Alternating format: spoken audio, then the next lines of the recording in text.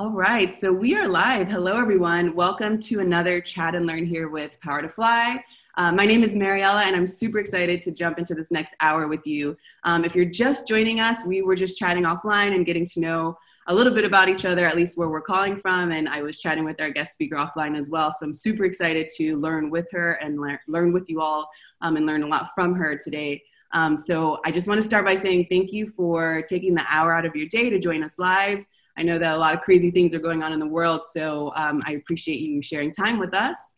And then with that said, I'll just go over some housekeeping rules so that we all feel comfortable and we can really maximize the hour together. So I really encourage everyone to participate. I know we live in a multitasking world, but it'd be great if you could be present with us and ask your questions or respond to some of the things that we're talking about today.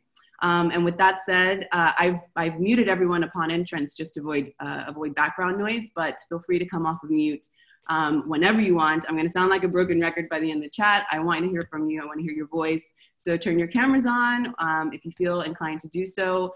Don't worry, I didn't shower today. We're in quarantine here in Buenos Aires, so it's all good. There will be no judgment here. And if anyone wants to keep anything sensitive, you can write to me anonymously. You can find me in the chat box under Mariella.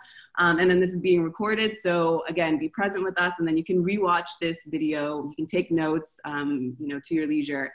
And then follow us on socials, Power to Fly, and subscribe to our YouTube channel. If you do come off of mute, you will be in our live recording. Just want to let you know. So with that said, great. I hope we have a great hour today with you. And I'm just going to pass the mic to our guest speaker today, Amy.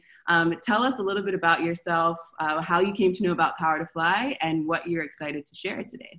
Yeah. So I have been in the tech industry for about 15 years now. Learned a lot in those 15 years. Being a web person wasn't even a degree you could get in at college yet. So kind of a self-starter. But it's been an awesome journey, and I'm super excited to share my experience with you guys. I heard about Power to Fly from my mentor and friend, Taylor Elizabeth Lane. She's fantastic, and I was explaining to her I was curious about getting into sharing the knowledge now that I've been in the industry for so long, and I really want to help see other people succeed, and specifically women of color in tech, because I think they're really underrepresented. And she was like, oh my God, I have the perfect place, Power to Fly. We got to hook you up. And she, of course, hooked me up. And Nicole reached out, and we just had an amazing chat. She was like, yes, you're perfect. Let's do this. And I had all these ideas of what I was going to talk on. And like negotiation and salary raises wasn't even on my radar. And we got to that. And she's like, you need to talk about that. And I was like, okay. Sometimes I forget, like that this isn't everybody's experience. And the stuff that I've learned isn't necessarily common sense. It's almost counterintuitive. So I'm really excited to dig in, and the questions that I previewed look awesome. So I can't wait to get my hands into them and kind of sink my teeth into it. Yes, great. So speaking of that, you all have sent some great questions offline. We are going to take this hour to walk through these questions one by one. So if you see your question pop up on the screen, feel free to come off of mute. If it's not your question and you want to add to it, you had a dream last night and you want to share something now, feel free to drop in the chat box or unmute yourself so that we can really keep this engaging. And, again, we have an hour. It's going to fly by, like really quickly. So I'm going to sound like a broken record to remind everyone. All right, so let's take this first question here. Where do you begin when thinking about your salary and worth? So one of the things that I found really powerful is you really have to consider mindset first, because if you don't believe that you're worth more, your chances are really low of succeeding that you're actually going to get more. So foundationally, step 0, because I'm a dev, 0 is the first spot. You really need to have your brain in line with that. And if you don't really believe that you actually deserve that money or you can get it, that's where you need to start. If you're already there, then the next place is logical to go and just start doing research. That's where I tend to land of like, if I can go and figure out what the pay ranges are, I'll go to like glassdoor.com, find out, I'll type in different titles that match or are similar overlap with things that I do, find those pay ranges. And then I always avoid going straight for the middle. I think naturally we think, oh, well, the middle is safe. That's like where I should aim for. Don't aim for that. Aim for higher. There really is no limit except the limit that you set for yourself. And so when you're doing this research, just start tracking some of that stuff. See what people online are saying. If you know people that are in the industry and have those titles that you're looking at, or you have experience, ask them. A lot of times you'll find that even though it's like not PC or cool to like ask what other people are making, a lot of people are open to it, at least giving you an idea, like maybe not specifically down to the dollar, but they'll be like, I make in this range, you can expect something in that range. I've done that myself and I found it really helpful. Another thing that's been really helpful too is I build really strong relationships with my managers or my clients. I've done freelance and corporate and education. And building those strong relationships, it's actually really nice to be able to ask them because sometimes, like in education, they have a range that they can work within, and there's not a whole lot you can do about it. To shift out of that, there is some, so I will tell you it's not a hard stop, but it is harder to get bigger raises there in the education system, so you kind of barter with other stuff. But research is generally the way I go if you are already get the mindset that you actually deserve it and are worth it. I love that you bring the question back to ourselves, like where are you and how can you try to, you know, get what you think is impossible just to prove that you can to yourself, kind of like going there. Yeah. And I just want to also really, I mean, it's really interesting to me now. We're calling from all over. I'm just going to shout out some places that we've written here in the chat box. So I want to, when I finish, I'd love to hear your perspective on like taking this and thinking of how like lots of things are going remote pre-COVID and especially now. So how to be like, you know, okay, I'm this, like, you know, how to just make sense of that with a proper mindset so that you don't confine yourself when we're working remotely in tech. So I'm calling from Argentina. Our guest speaker is calling from Bend, Oregon.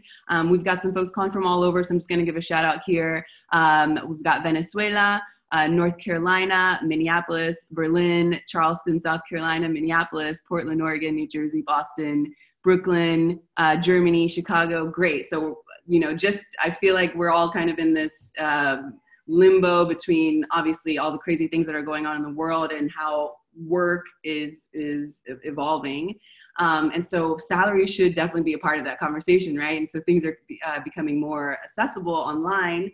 And I love that we're calling from a very diverse, you know, territory of the world. So yeah, I would love to hear from everyone's opinion as Amy is going deep on these questions. So do you want to respond to any of that?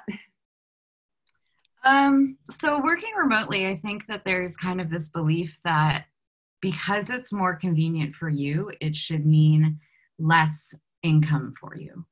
And I actually would argue that it's the opposite. I think that when you work remotely, you're saving the company the finances they need to have you on site. And I think that assuming that you have the skills to successfully work remotely, you actually often are more efficient and more valuable. So don't limit the income that you think you can get just because the position will be remote. Or if you're going to ask for it to be remote. I mean, the position I have now actually was not meant to be a remote position. They reached out to me just kind of initially, and I was like, I am only interested in remote work right now because I'm moving from Minnesota to Oregon. Are you open to that? And they said, yeah, we'll consider it. So, and like that didn't affect my salary at all. It was based on my qualities and what I know my worth is and what the research I had done.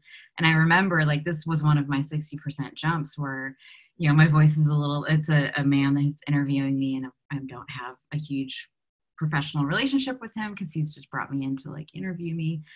And he asked what my salary range, and it's like you can feel the like nerves in your throat, just like I'm going to say this number, like, but you get it out, and then they're like, yeah, okay, great, and just keep going. And like sometimes it's just like just get it out, and you'll be amazed at what people will do. And sometimes you get people that are like, no, which is okay, and it's actually good to get those because I feel like that's when you know you're actually getting to the point of finding that top level of what you can get at that time. And it shows you the companies that you want to work with where they're like, yes, you are worth that. And others who are like, no, we're not going to pay that. So I think I got Helps a little. you out. It helps you kind of clear the obstacles, like going for the target that you want. Yeah. I love I love everything that you said there. I'm going to flag a question here. This is a great question as well. Thanks, Katie, for writing this. I thought salary for remote positions would be tailored to the cost of living where you live. Is that not true? That's not true across the board. So there's a lot of places that say, okay, you're in San Francisco, you need to make a cost of living there. And you can argue for that if they aren't paying attention to that. But I would actually argue that if you're in a smaller town that isn't as expensive, you're still worth that income. So some companies are implementing it based on where you're at, but it's not all. And there's always room for negotiation, in my opinion. Awesome. And then great follow-up question, Madison. How do you prepare to hear and respond to no? That's an interesting one. And I kind of love that part because that's where you go. You like start having those imagination moments of like, okay, what are they going to think isn't going to make this possible? Like, oh, there's budget restrictions. Oh, there's COVID. Oh, we're having issues with other employees. So if you can guess what those things are going to come up for them already, then you can start actually planning your response ahead of time. So it's not on the spot of, well, I don't know what the budget is. I don't know that kind of stuff. You can start kind of coming up with how you're going to answer, how it might be possible to still give you a raise, even if they are having salary freezes, for example, for COVID, because they're just unsure. It's different if it's like a company that's been completely squashed by COVID, then there's not a whole lot of room to negotiate there necessarily.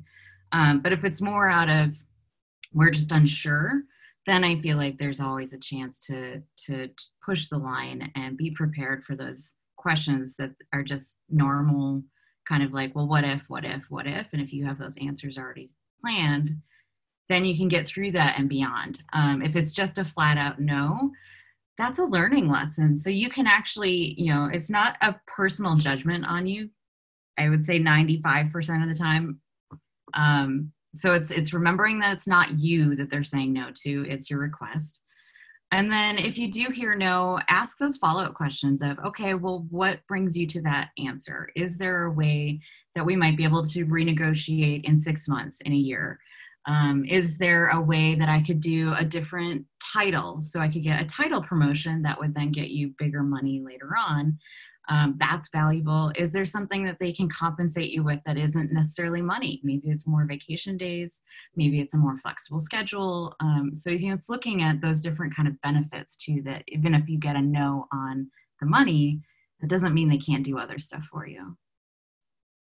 I love that you don't just halt the conversation there. It's good to, and I love that you went back to kind of like that number being stuck in your throat, or you kind of just like getting it out there. Oh, yeah. And I think that we should expect that it is there. If they are respectable people, they should be like, thank you, and go and ponder about it and come back with an answer instead of being like, hell no, like right there in the minute. And I think that that's what keeps the thing in your throat too. You're like, okay, they might just shut this down right now, and then I'm going to just be so embarrassed and all these things. So to prepare for the no, knowing like that this is coming from your mindset and your practice in that, I think that can be like comforting. Yeah, and if you're working with the right people, having these kinds of discussions shouldn't be a scary, bad thing. Like, you shouldn't expect them to be like, fuck no. I don't know if I can swear, but like, do you know what I mean? They're not going to have that like super intense, angry response. It's going to be an actual genuine conversation of, let's talk about this. Why do you feel this? And if it's a no, likely they're going to be like, I'm so sorry, but we just can't right now. And it's like, okay, I, knew that was a possibility, but let's dig into that of why. And sometimes, I've had responses where it's like, yeah, it's just not the time. And once we dig into it, they're like, oh, well, maybe I just didn't think about it that way. Cause like a lot of times they're like, oh, wait until you have your review. Then we know our budget and all this. And I actually say, don't wait for the review. Cause by the time you have the review, they already know how much they're saving and they've already divvied it up. Like, it's too late. So you want to go kind of outside of the normal schedule and system And especially this is where it comes into play to have really good relationships with your management or your clients if you're a freelancer, of being able to have just the comfort and knowledge in having them be your partner to find a successful answer versus I am begging you for something, right? When it becomes a partnership of I've got your back, you've got mine, here's what I want, here's what I'd like to see, here's why I think I deserve this, here's what my research is, and sometimes I was talking to a friend recently and she was like, I just don't feel like my manager would advocate that hard for me. And I said, yeah, that's a tough one.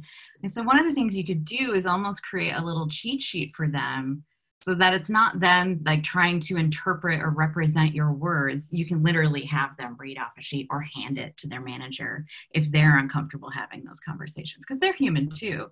To them, that's probably like, oh, money talk too, and so then it helps kind of keep that message not be a telephone game, but be like, here's actual information that they found out. We really value them. Then it's easier to kind of get the ball rolling. I love that persuasion, but like in the right way. Like you're not trying to bamboozle anyone, and like you're showing and doing the work, which I love that you're taking that perspective. And I did this. I don't remember who exactly mentioned this before in a chat. I think sometime last year, and they mentioned this work like employer-employee relationship as a partnership, which was like the first time I had heard of it that way.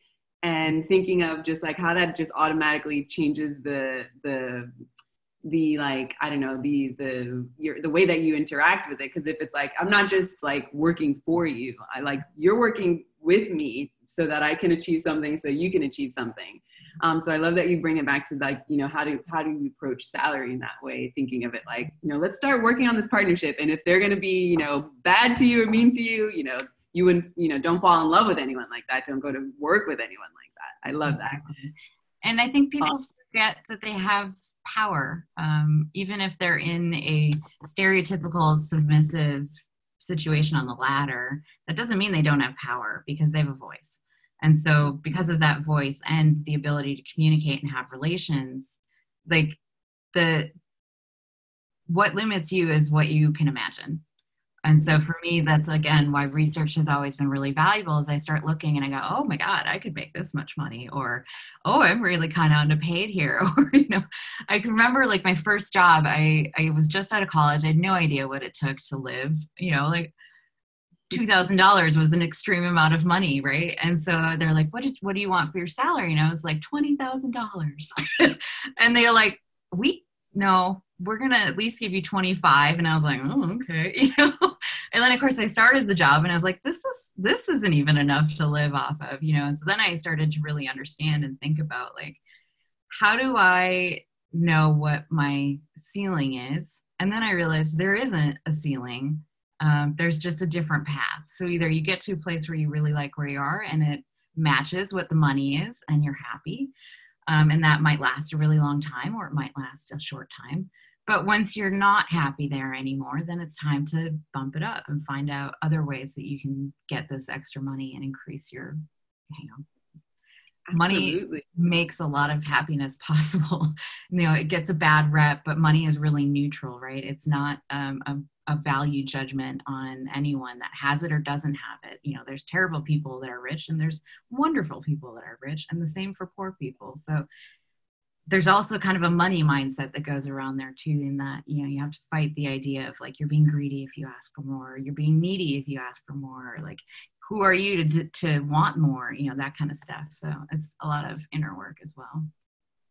Absolutely. I love that. And we have a follow-up question here from Megan. How do you have those conversations if your company doesn't have a review process set up?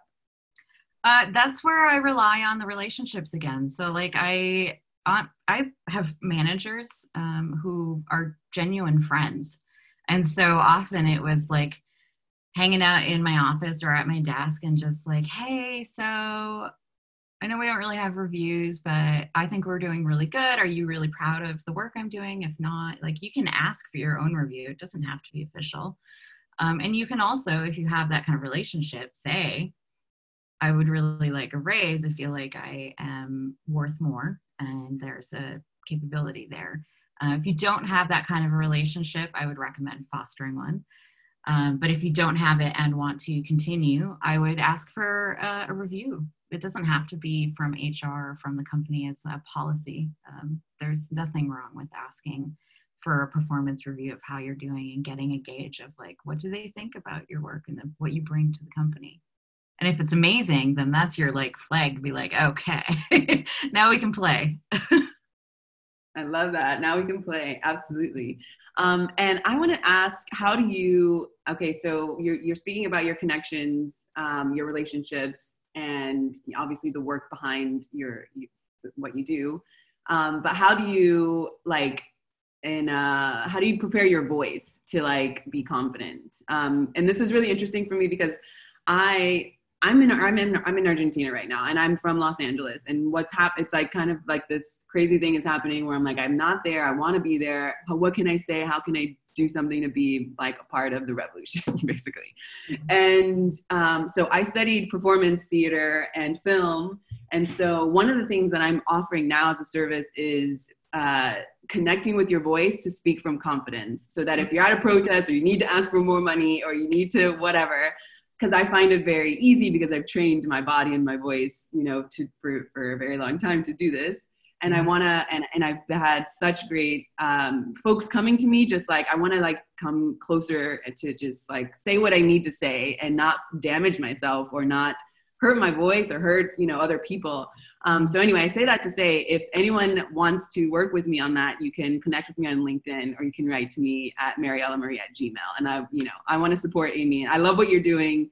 And I love that you're so sure about it, and it's and we have in the chat box here, thanks for sharing your story. And I agree. It's nice to be, a message that you're sharing is to, have conversations openly, and ask people, if they can. I think that it's such a taboo thing. And I think this is something from a past generation of not like sharing that information, because that keeps certain people out and it keeps certain people continuing to make all of the decisions. I'd love to hear your opinion on that. Well, I think that, historically not talking about money also kind of comes from, yes, the like keeping a person where they are, but also there's this perception of if you're too successful, it might come back to bite you if you're like loud and proud. So I think that there's also nervousness on the other side of that, of like sharing, okay, well, I make good money, but I don't know if this person's going to be judgy about it or have issues with it, or, hopefully not more. So I think that there's a lot of history there, but I think that, and this applies to a lot of things in life, especially right now, with all the politics that's going on and Black Lives Matter and the polar opposites that seem so intense right now. I find a lot of comfort in reminding myself that we're all human, and not to say that there aren't challenges, because there are major challenges that need to be addressed and rectified. But healing begins by having human to human conversations of, I have a differing opinion. What is your opinion, and can we discuss it respectfully? Because that to me is where the real change happens. It's not I'm the loudest person or I am the most gifted person or whatever. It's about connecting human to human and remembering that people who are in power, whether it be within a company or whether it be in a government, are people. They're not superhuman. They're not the most intelligent people in the world that got put there because they passed a test. They're human. And so, once you kind of take them off that pedestal and realize that they're just another person, and you start talking to them like a normal person, there becomes a lot more opportunity to have this kind of empathic human experience of like, you are a person, I'm a person, let's work together to try to make something better, whether that's our politics or whether that's the money that we make at our job. Yes, I love the E word, ethics. It's huge. It's a big missing part of everything in the world. And so please, I love that you bring that up.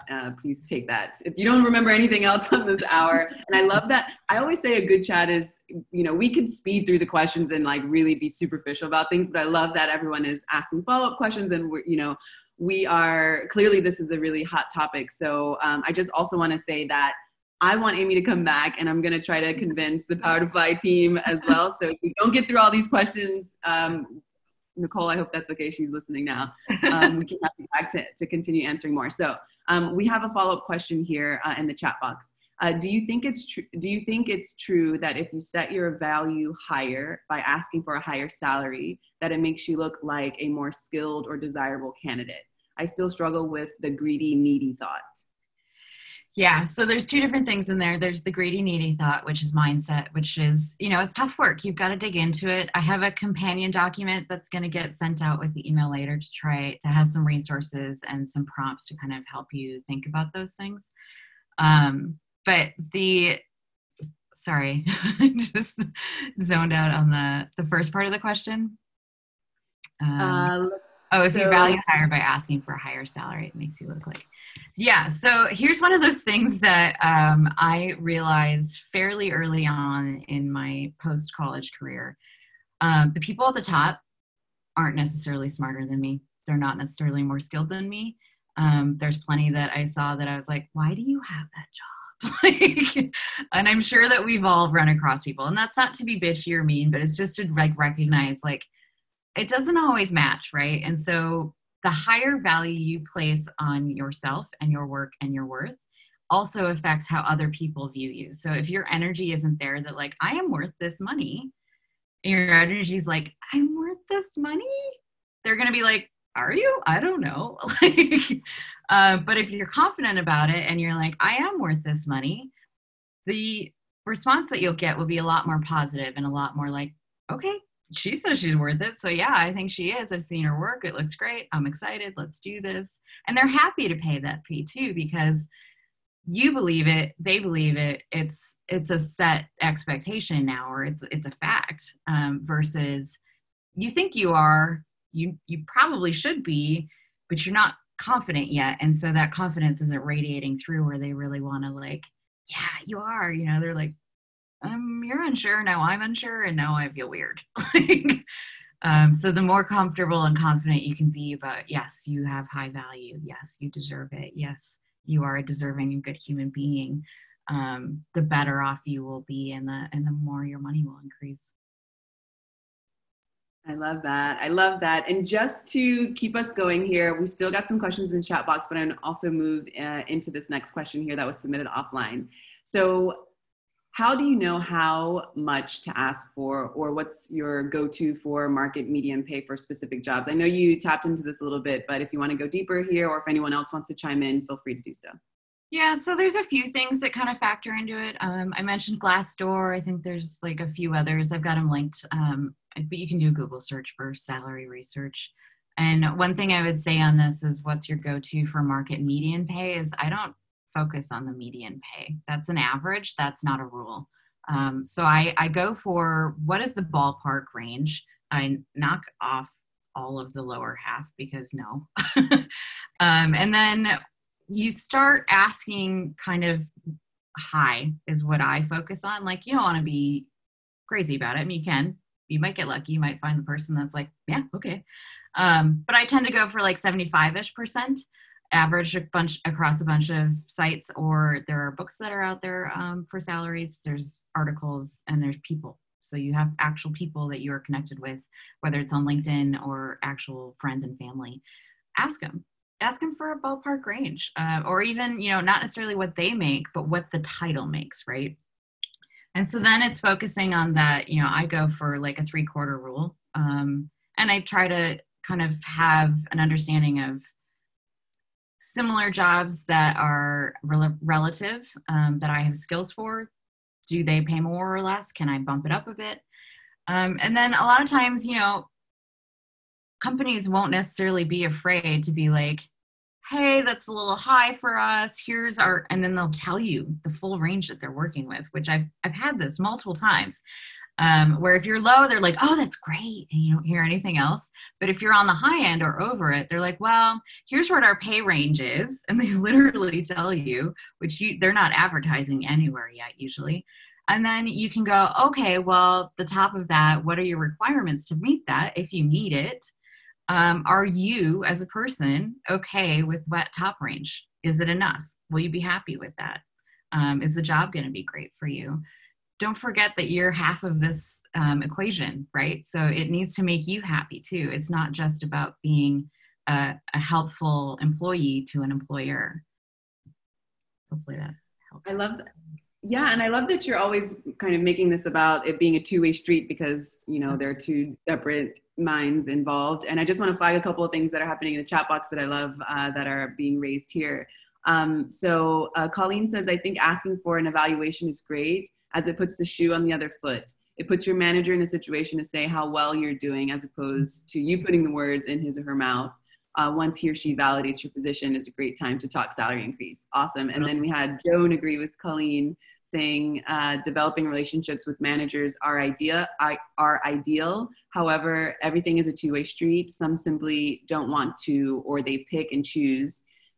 Even doing what you're talking about now doesn't work with some managers. So how do you deal with that kind of manager who is kind of not really like giving you the bone? Yeah. So if they're the kind of like, we don't have a personal relationship type manager, which there's a lot that still kind of believe that. I feel like they're getting phased out because it's not as popular to do that anymore, but they're still around.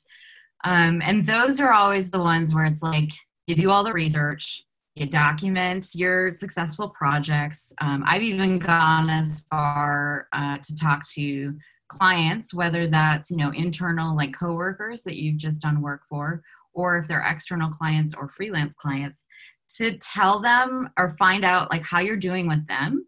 And if they're really happy with the work that you're doing, ask them to tell your manager. And that's not outside of what's okay, in my opinion, because more often than not, they're like, oh my God, I'd love to, you know, they just get really excited and they're like, I'm going to cheer for you, you know, and it becomes this kind of like teamwork of let's get you these accolades that we think you totally deserve. And then once your manager, who's very, you know, anti-personal on a relationship, starts seeing all of that, then it becomes facts, right? So it's facts of, okay, well, our clients really like her, or our coworkers really value the work that she's providing. You know, it's those kind of things that start kind of building up this energy of like, oh crap, I need to like hang on to that one because everybody loves them. They're doing amazing work. We should probably work to keep them, right? And so when you are set up that way, then you can go to them with your research and your facts of, you know, why you believe that you deserve a raise. Then it's not about personal. There's nothing emotional about it. It's an exchange of here's the information, here's the research. We know that I do great work. What do you say? I love that. It's like, I remember when I first heard about, and it made so much sense to like start making a brag folder, but for like to keep to yourself so that you can even remind yourself in those moments what to maybe like remind, you know, your manager about in the case that on your LinkedIn too. Say it again. And put it on your LinkedIn, because there's accomplishment sections there of like, put in your projects, put in your wins. That becomes public. So even if say you aren't able to get the raise that you want in your current job, a secret that I always have and has worked out amazing for me is setting my LinkedIn profile to available. So you're not actively searching, but you will show up in people's search results for potential jobs. And then that section becomes really tangible information for people who are hiring for positions, because then they don't even have to know, they can just read it on your LinkedIn. And if it's validated by a coworker, that's even better. And if you have any concerns about current company finding out, they have some protections on LinkedIn of not showing that you're available for hire. But then there's also, if they ask you, you can say, I'm not actively looking, but I'm always open to opportunity, because who's going to argue that you can't be open to opportunity? And if they do, they need to GTFO. I love that. I love that. Okay, so Joan here has apparently also tried and is a fan of the brag folder. She started one, or he started one about 3 months ago, and yes, put her wins or his wins and moved everything to LinkedIn. Awesome. Thank you for sharing. Awesome. Okay, so let's move on to the next question here. Oops, I think I need to go back. I got too excited. Okay, so, so how accurate is the salary comparison information on career sites such as Glassdoor? Well, I don't know the actual statistics. Like, I'm not in charge of the data, so I can't say for sure. But what I can speak to is my experience of comparing it to my salaries throughout, the last 15 years of tech industry. I've found it to be generally pretty accurate. And I've found that the more my confidence raises, the more I feel like I am worth it, the more I start edging into the higher section. So I've found that it's guidance enough, true enough to base my requests off of, and I have. But if you want more detail than that, I would say Google it. Yeah. And also, yeah, I mean, it's also about kind of, and I'd also love to use this opportunity for everyone who's joining us live to drop in the chat box their LinkedIn or their preferred way of kind of connecting and getting in touch so that we can put some of these things into practice now. I think that, these times are really different and crazy. And so it's better to work together. And especially if we're learning about empathy and like having open conversations, feel free to connect with me on LinkedIn. I'm Mariella Marie. Amy, we'll let you know at the end of the chat how to connect with Amy in lots of different ways. But if you're on the call, we want to hear from you. So write in the chat box how you prefer for people to connect with you. And then we've got a great follow-up question here. Jessica says, this conversation is great. I've seen friends, especially college professors, who will apply for other jobs at other locations, and they will interview at another school to get a raise or promotion at their current job. Yep. Do you want to keep me? Here's what they're willing to give me. What are your thoughts on that? And does it work in other industries? I love it. And heck yeah, it works in other industries. There's nothing as valuable as when somebody else wants it too. It like puts this urgency on it and this extra level of value on it where they kind of go, oh crap, like they already have another offer. How are we going to keep them? Especially if you've been doing the, clients are going and telling them how great you are reinforcing really good work and proving value for coworkers and whatever. It becomes a really great bartering tool of like, and I've done this. I have personally done this at jobs where I say, I did this other interview. They contacted me because I had my profile set to open to opportunities. They're offering this. I would like to stay here, but that's a lot of money to turn down. Can we work on this? What can we do to, first of all, do you want to keep me? Hopefully they do. I would assume so. And if they do, then it's like, okay, well, how do we work through this? Because I really want to stay, but clearly I am valued more monetarily at this place or whatever, if it's vacation. And then sit down and work with them and see if you can find an improved solution and stay where you like it already. It's a great bartering tool. I love that you mentioned if they even want you anyway. And so I'm going to flag this question here that Allison has written here in the chat box. I have heard a manager say that they don't give them more money because if they're at the point where they are looking elsewhere, then they're on their way out the door anyway. Yeah, I've heard that too. So I think that's all about in the presentation of how it's done. And it's basing it off of, your manager style too. So if they just across the board believe that, you're not going to change their mind. But if you genuinely want to stay where you're at and you did an interview to see what's out there, which again, the right kind of people that you're working with should not fault you for learning what's possible for you, because ultimately you are an employee. It is your life. It is your time. It is your money. It's about you and your happiness, right? And so if you want to see if there's something better out there, you might not find that there's anything better, and that's okay. At least you learned it. If you do, or you find something that's like not better, but they offered you more, you don't have to go to your current manager and be like, well, I got this other job and they want to pay me more. What are you going to do? Like, that's not going to go over well, right?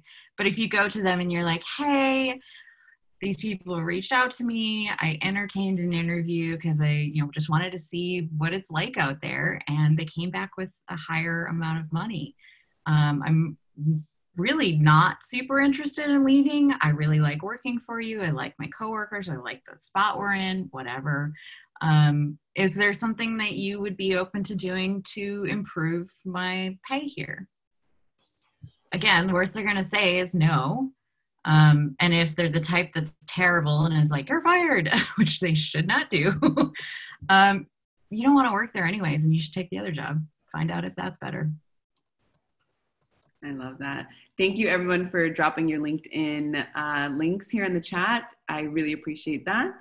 All right, so let's move on to the next question here. And just so that everyone knows, we've got just a little over 15 minutes left. So if you have not had a chance to write in the chat box yet, or you want to take yourself off of mute, now's your time to shine. You've got 15 minutes. So until then, I'll read this question here. So how do you know when it is appropriate to ask for a raise? Say I've been at my job for a few months, have picked it up very quickly, and have been taking on more leadership responsibility and workload, but the usual significant promotion pay raise doesn't occur until 2 to 3 years in my career. Should I ask anyway? Yeah, so definitely. If you are learning really fast, and you're taking on more responsibility already, yeah, absolutely. The ideal situation would be if you start and you know that you're going to just kill it. Like sometimes you get these jobs and you're like, I'm going to blow this away. It's going to be great. That's the time before you've even accepted the job to say, hey, I think I am very qualified for this. I think I'm going to do great.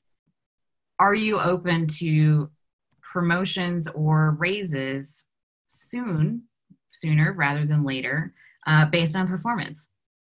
And they'll tell you, they'll be like, well, we're in a 2 to 3 cycle. We can't really go out that. Okay, then you factor that into your accepting it, because are you okay with working at the amount that you've been hired for the next 2 to 3 years? Or are you not? Do you take the job or not take the job? And then if you are able to get them to say, yeah, we'd be open to it if you're doing really good, okay. Then you go, okay, well, like in 6 months or 3 months, you start kind of bartering on the timeline so that you can get it locked in.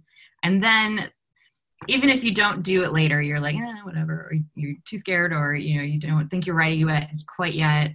It still gives you kind of a predefined intro into like, well, we talked about this when I got hired. It's been 6 months. So can we review? Then it's not awkward. It's not out of the blue. It's like they knew when they hired you that you were going to have this conversation and you're holding them to it. If it hasn't had that, then it's a little bit more challenging, but I would still say, depending on your relationship and your type of boss, I would still ask, because you're doing more work. You're creating a lot of value. It should equal more money. And I'd love to hear your opinion as well, because I'm looking at it, I love your response, and I'm also looking at it from the other perspective of this person's question here, which I identify with because I am a person that overgives and I love to give, and then I end up like being burnt out or hurting myself or whatever, and have to like take a step back and like breathe and like reflect and go through an existential crisis, but come balanced again. I guess that's a part of my life, at least. And so I kind of identify with like, you pick it up quickly and then like you take on more leadership roles and things like that. And at least what I've learned is you just got to stop taking, or I got to stop taking those leadership roles and moving up until it matches with the pay that they're ready to give. Maybe it's in 2 years, but cool. Until then, don't put much work on myself until it lines up, or go find somewhere else. Yeah. And that's, so that's definitely a path too, of like, if you're not going to get any sort of compensation for extra work, don't do it. But I think it's like not, but what's confusing is you don't think of it as extra work. Like you picked something up quickly and then like you are basically giving away money. No? Isn't it funny to think of it like that? Well, and giving away your time, like your lifetime, right? And that's really what a employment opportunity is. It's an exchange of your time for compensation. So it's very important to be aware of what efforts you're putting in and if it will actually pay off. And, it doesn't have to be money. Maybe you work at a nonprofit and that's what feeds your soul. do it. I'm not telling you not to do it, but just be aware that the extra energy you're putting into it, if it's worth it to you, and be aware of it. You know, and there's always times where it does make sense too. There's been in positions where I'm like, yep, I'll take it on. Yep, I'll take it on. Yep, I'll take it on. But knowing that then I can go back to them later and be like, here's all the things that I've taken on that weren't part of my original job, and I have rocked it, obviously, because, you know, we all rock it. And so then it becomes okay, pay raise, title increase, both, if you want to go for it. I've definitely done that too. Because then it's a discussion, right? Again, it's about discussion and having those opportunities. And if you've already got all these things that you've been taking on, even if it's only been a few months, and, you know, of course, have that conversation. The worst they say is no, not right now. And then you just say when.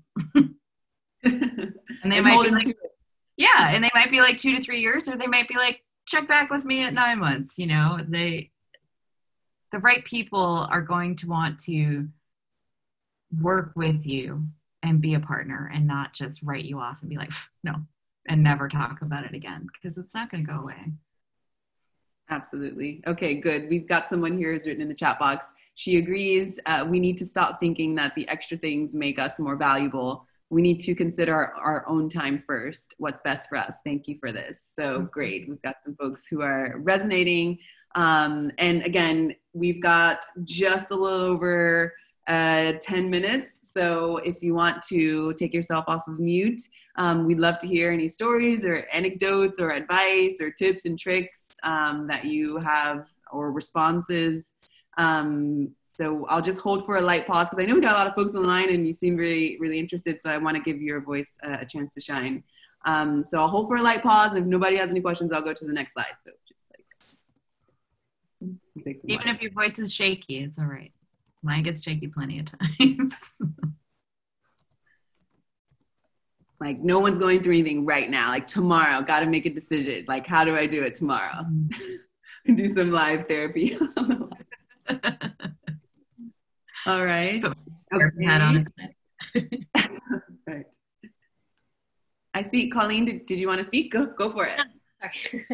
So during COVID time, I'm changing industries, changing jobs here. And so do you have recommendations on how to negotiate a healthy salary given these COVID times and the unusual situation we're in these days? Yeah. So interestingly enough, I don't think COVID changes the negotiation. I think what changes it is the industry that you're working in.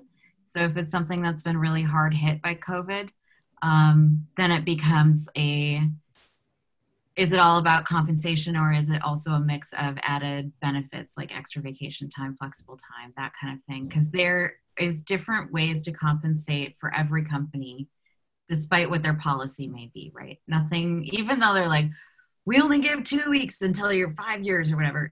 That's just a guideline. That's not actually a hard and fast rule. They can always change it, and they do always change it for the higher ups. So don't be afraid to kind of barter that way.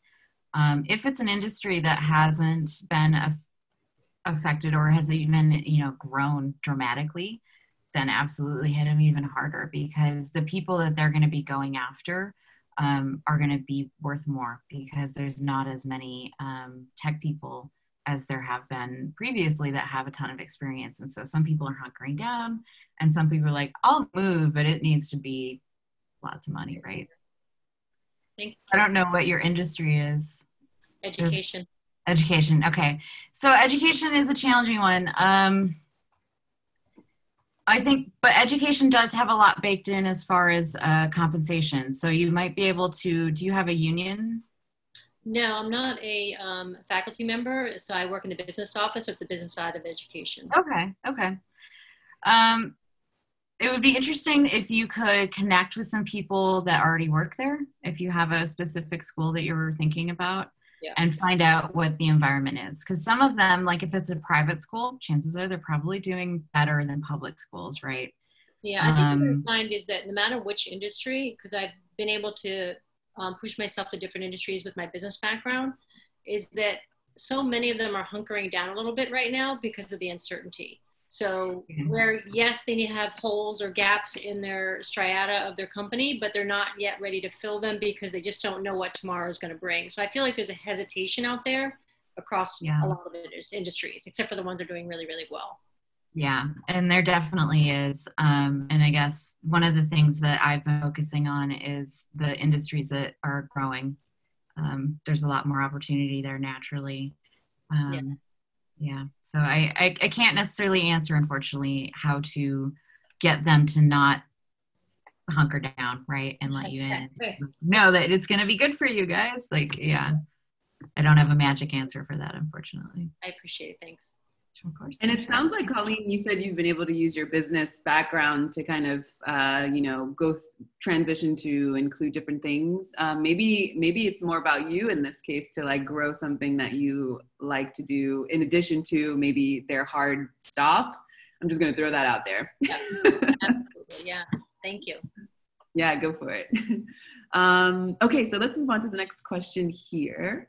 I often struggle with knowing how to advocate for a higher pay rate.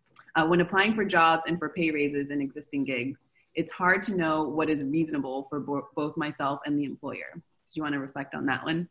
So this one seems kind of like a repeat of the one a couple ago. Let's see. So asking for pay raises in existing gigs sounds almost like it's a freelance experience, which I haven't quite touched on yet. So perhaps I'll go at it from that angle. So I used to do web design on the side just to make extra money because I wasn't making a ton yet. And so I learned a lot about how to set prices. There are books out there that specifically you can refer to on how to set prices. And then there's tons of articles on it.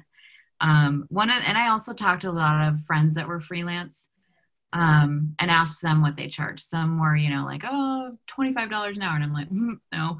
And others were like 75. And I'm like, okay, 150 sounds really nice, but I'm not quite confident enough for that yet at the time. And so I kind of started off at like 50, and then I had clients who were existing clients. And I said, hey, my rates are going to be going up in 2 months. Just wanted to give you a heads up. Please let me know if you have any issues with that. And most of them were like, yeah, great. Okay. Which to me was like, I was not charging enough. And so I learned a valuable lesson there that I was leaving money on the table. My clients were happy to pay more, which was like a nice, because it wasn't really hard to raise it, but also like, oh gosh, like how much money did I just miss out on that I could have had? And so then the next time I did, I actually doubled my rates when I would start getting new clients to 150 an hour. And some were like, oh, that's too much, I can't do it. And I'm like, okay. And some were like, yeah, okay, great, sign me up, And the kind of beauty of that is, okay, you might hear no more often, but you're getting paid double by less people, which is less time that you have to work, which is less effort, which means I have more time to do the stuff that I want to do. And I'm happy to do the work because I'm getting paid an amount that makes me happy to get on and be like, all right, I'm going to sit on my computer for 8 hours and like be happy about it because I just made a shit ton of money. And if you're not feeling those things, if you're like exhausted or you're like, oh, I don't want to do this, like you're probably not charging enough. So it's a challenge in existing gigs. You might lose some, but don't be afraid to say, hey, starting at this date, these are going to be my rates. If this is a problem, let's have a discussion and have a discussion with them. Again, human to human. Are they really struggling? Is it something that you believe in so you'll take less money but still feel good about it? Is it something you don't necessarily care about? Like, it's not your baby. It's not your job. It's not your company. You don't owe them your time, right? I love that. And I love that. It's so, I don't know why it seems to be a popular sentiment. At least it's like, I hear people say like at my company. And I remember someone said something to me that just made it click. It's like, but it's not my company. I'm working with them actually. Like to even say I'm working for them, it just makes it like, like you got your, you're over. With as far as like your time is in another person's hands. And I love that you're putting it back in our hands by bringing those things up. So thank you for that, Amy. Again, like self-reflection and mindset. That's what I'm getting from this. Absolutely. All right, so we've got about 4 more minutes left. I'll do another light pause if anyone else wants to share a response or a story or has a current situation that they'd like some feedback on before we end. And if not, I'll go through another question. So I'll do a light pause now. Yep, this is Monica. Can you guys hear me okay? Hi, Monica. Absolutely. Yep. Hey, I just getting into, or returning, I should say, to independent consulting, and I decided that I'd use my prior salary and convert that to an hourly rate and throw that out there. Mm-hmm. I try to provide a range though. And I just wondered if other people have tried that and what results they've gotten. Thank you. Sure. So I don't know if other people want to chime in. Otherwise, I guess what my response would be is I would actually charge more than your salary as a consultant, because companies have to pay other things as an employee for you. So like health insurance, sick time, computers, office space, all of that actually factors in for them as part of what you are compensated for. And so if you go private, then that becomes your responsibility, right? So if you're not, I don't know if you're a consultant for a consultant company or freelance, but if you're freelance, I would actually argue that you should charge more, because you're going to have to finance your own technology, your own space, your own advertising, marketing, if you have that. And that takes time and it takes money. So. Now that's true, because, you know, there's always the overhead piece, and from working on cost modeling, I was aware of that. I think maybe I was being a little too timid. It was that bad conversation that was going on between my ears, probably. So thank you for rescuing me. No worries, my pleasure. Yes. Oh my gosh. Thank you. What a great response, and what a great note to end this 1 hour chat on. We've got about 2 more minutes, so I want to pass the mic to you, Amy. And can you give us some food for thought? You know, if we don't remember anything in this hour, what can we remember to just, you know, be more, you know, aligned so that we can put some of these things into practice? And then let us know how we can connect with you on socials, or, you know, however you prefer. And then, yeah, just leave us with some food for thought. Yeah, so I have a companion document that I built this morning, just because I was thinking, you know, it might be a lot of information kind of thrown at you and you're just like, whoa, what did I just hear? So I made a little document that has like a task list where it's got 4 things to kind of focus on and think about for yourself and what you're interested in doing.